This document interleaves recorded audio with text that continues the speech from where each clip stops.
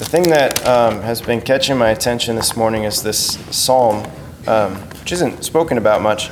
But this last stanza, I think it's an important one. It's one we don't necessarily understand because we don't always. So the Bible, like there's references within the Bible of other parts to other parts of the Bible. So we might not actually understand. There's a reference here that we might not be able to connect, but I think once we hear it, maybe we'll be able to connect it. So anyway, this last stanza, the author, the psalmist, is saying, "Oh, that today you would hear his voice. Harden not your hearts as at Meribah, as in the day of Massah in the desert, where your fathers tempted me. They tested me, though they had seen my works." So he's saying, "Oh, that today you would hear his voice." It's like he's saying, like, "Oh, if only you could hear this command come from him." And I think this is true for all of us. Like we can maybe pick up the Bible and we can read it, and we can read the words of the gospel, especially like the words of Jesus in the gospel, or we can hear about different teachings of our faith, of our church. How we have like this is what God teaches, and we can hear that, and there can be something of a maybe a hesitancy to believe it because we don't hear God's voice. And how much easier would it be, maybe, if we heard God speak directly to us? If think about this. Like I could tell you what Jesus teaches, but in my mind or my heart, it's like, oh, but if only you could hear his voice and not mine. So that because if you hear something directly from someone else, it's like, okay, well, this person told me firsthand, and so of course I have to believe it. And that's what the author is getting at. Is like, that today you would hear his voice. But as it is, you're not hearing his voice, and so let me tell you what he has to say. And this is what the Lord has to say, the psalmist is saying. Harden not your hearts as at Meribah, as in the day of Massah. So what's going on there? So Meribah and Massah, we learn about these places further back in the Old Testament. So we know the story of Moses, right? About how God's people are enslaved in Egypt and they're being treated terribly by the Pharaoh. And so God comes to Moses in the burning bush, and God says to Moses, I need you to go to Pharaoh to deliver a message to him from me. Right, so there's this sort of like kind of triangle type thing going on where Moses is like the middleman, right? And of course Moses goes to Pharaoh and he says, "Pharaoh, the God of our ancestors, the Lord God of the universe, has this message that he sent me to deliver to you. And that is that you need to let my people go to offer sacrifice to me." And Pharaoh, he's like, "No, I'm not going to let you do that." Right? We know how this plays out. That Pharaoh, he hears the message from Moses, the servant of God, and he doesn't believe God's message. He's faithless. He's hard of heart. Right? So it doesn't matter how much Moses delivers to him the commands of God, because his heart is so hardened that he doesn't believe it. And so he acts in faithlessness rather than in faithfulness. And what happens, of course, is that the 10 plagues come, which itself is meant to actually be for us a reminder that God does punish those who refuse to listen to him. God does deliver punishment. But nonetheless, the 10 plagues happen, and then finally the last plague is the worst one. And Pharaoh finally says to Moses, like, "Okay, you guys just get out of here, right? We're sick of these plagues. We're sick of these punishments. So you got to go." So then we know the story, how Moses leads the people across, to the Red Sea. The sea splits in two, and they walk across on dry land. And just as they get across, the Egyptians, who are now pursuing them to overtake them, to bring them back to slavery, the sea crashes down upon them and drowns them in the river or the lake or the sea, whatever. Everyone goes home happy, except for the Egyptians. They don't go home happy.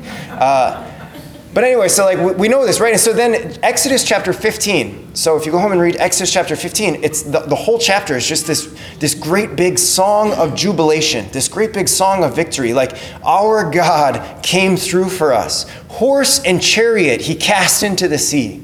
This incredible, and we're going to dance and we're going to be glad and we're going to sing for joy because our God is faithful. He's so good. And we can't imagine ever forgetting about his goodness. And then in Exodus chapter 16, they start to complain. So just think about that for a minute.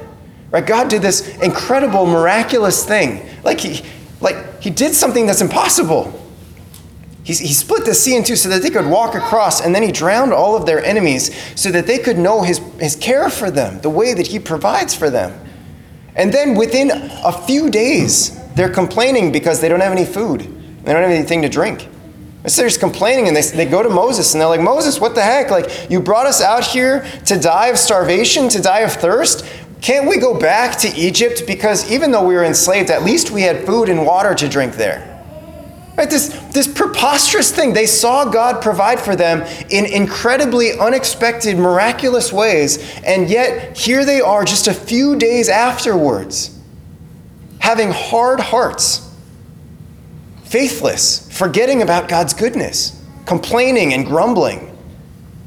And so then Moses has to take their complaints, and he has to kind of go to the Lord and just like, Lord, I don't know what I'm supposed to do right now. These are your people, Lord. Like, you take care of them. You do something with them.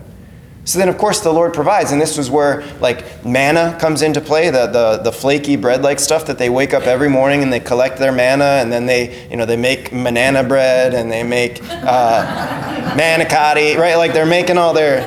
I didn't make that joke up. I stole it from someone else. It's fine. Anyway, so, like, this is where this all comes into play, right? So, like, the Lord, he's kind of willing to work with them, but at the same time, there's this sort of lingering question of like, yeah, but how would he have come through for them if they didn't complain? You know, like, what was his plan that he was, because he's already proven time and time again through the plagues, through walking through the sea, I mean, even beginning with the burning bush, like, he's proven that he sees his people, that he cares about them, and that he has a plan to care for them. And so you just kind of wonder, like, if the people had remained faithful rather than faithless, if the people hadn't become stubborn and hard of heart, what miraculous thing would the Lord have done for them? As it is, we don't know, because they were hard in their heart, and so they got this flaky bread-like stuff, which is miraculous enough, right? But nonetheless, like, so this is what the Lord is talking about when it says, harden not your hearts as at Meribah and Massah. In other words, don't be faithless, but instead be faithful. Don't let your hearts stray into this place of grumbling and complaining against me. But instead recognize that I see you. I have a plan to care for you, and I'm going to care for you, the Lord is saying. This is something I think that Paul really sees. He sees it so clearly. So we're going to be hearing for the next maybe 4 weeks, including today, from the second letter of St. Paul to Timothy, which is my favorite letter of Paul that St. Paul writes, because it's just very practical. At the same time, it's very challenging because it's so practical. But this thing that Paul is getting at with Timothy, right? So what does he say? I remind you to stir into flame the gift of God that you have through the imposition of my hands. So Timothy, he had the faith passed down to him from his grandmother, from his mother, and now to him. And Paul has kind of adopted him in a spiritual way as a spiritual father. And Timothy has this great faith, and Paul lays hands on him, ordains him the leader of the church at Ephesus. And now Paul is writing, he sees all kinds of people around him that have started really strong in the faith and have faded away, similar to the Israelites after passing through the Red Sea, really strong in their belief and their faith in God, but then slowly, or maybe all at once, just fade away into faithlessness. And so Paul sees this, and so he's warning Timothy, stir into flame the gift of God that you have. In other words, don't let your love for God grow cold. Keep the fire stoked so that what happens? When trial and temptation come your way, you can remain firm and rooted, not in a spirit of complaint, but in a spirit of knowledge that God is good and that he's going to take care of you. Because he says, what? For God did not give us a spirit of cowardice, but rather of power and love and self-control. So do not be ashamed of your testimony to our Lord, nor of me, a prisoner for his sake, Paul is saying, right? I'm in prison for my love, because of my love for Jesus. And as a prisoner, as one who's suffering immensely because of my love for Jesus, my ministry to Jesus, I'm telling you, Timothy, what? Bear your share of hardship for the gospel with the strength that comes from God. What Paul is saying is that, look, because you follow Jesus, you're going to encounter suffering in your life. And so I'm telling you now, bear your share of hardship. When your hardship comes, when your trial comes, bear it with the strength of God. Fan into flame that love that he gave you so that your love doesn't grow cold, so you don't drift into this spirit of complaints and grumbling. That's what he's getting at. And later on, so our reading kind of, it jumps a little bit or skips a little bit, but Paul later on talks about this. He talks about how, he's like, you know the power of God, about how he sent Jesus to abolish death and to lead you into immortality, he's saying, right? Remember this, that you were made to be immortal. That your life is it's not just meant to be a life that you live for 70 or 80 years or 90 or whatever, and then you die, but that your life is meant to be a life that becomes like connected with God's life, which is to last forever, that you are made to be immortal. He says, remember this. This is what God has done in the person of Jesus. Which for us, we can sort of hear this and we can think, man, we thought the miracle at the Red Sea was something. Now God does something even more incredible, which is that he makes it so that you and I can live forever. And so what is that meant to be? It's meant to be like a reminder for us, like don't ever forget this, because if we forget it, then we become just like them who forgot God's miraculous graces within just a few days. Yeah. Right? But if we can remember this, then our natural disposition toward the Lord can be, okay, Lord, whatever suffering comes my way, I'm not going to complain, I'm not going to grumble. But instead, I'm going to trust, I'm going to remember in faith that you are good, that you see me, and that you have a plan for my life. And sure, that plan might involve some sort of suffering that maybe I didn't see coming, but nonetheless, I know that you're good. And so blessed be the name of the Lord is my response to suffering. Especially if my suffering comes because I believe what's in this book. Right? And this is the thing, we know this. We can look at the world and we can see how the world is going further and further and further away from the values and the truths that are found in this book. And so for us who believe what's in here, and for us who believe what the Catholic Church teaches, as we ought to, there are going to come times when people reject us and mock us and abandon us and maybe disaffiliate themselves with us because we actually believe what's in here and they don't. And what does St. Paul say? St. Paul says, and Jesus says this, God, Almighty God says this, bear your share of hardship for the sake of the gospel. And remember that God is good, that he has a plan for your life, that he sees you, and that his plan for your life is not, it's too big, it's too great for this passing world, because it's something that's meant to lead into immortality and glory with God.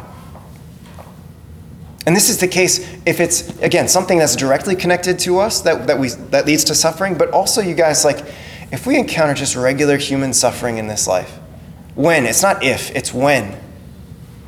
When you encounter, like, old age, when you encounter cancer and disease, when you encounter crummy weather that's not helpful for the crops, when you encounter a football game that's scheduled during Mass. That's right, Bill, I see you. What does that mean? It's like to not get caught up in this spirit of grumbling and complaining, because that's not helpful for you. And if anything, it's going to be harmful for you and for me.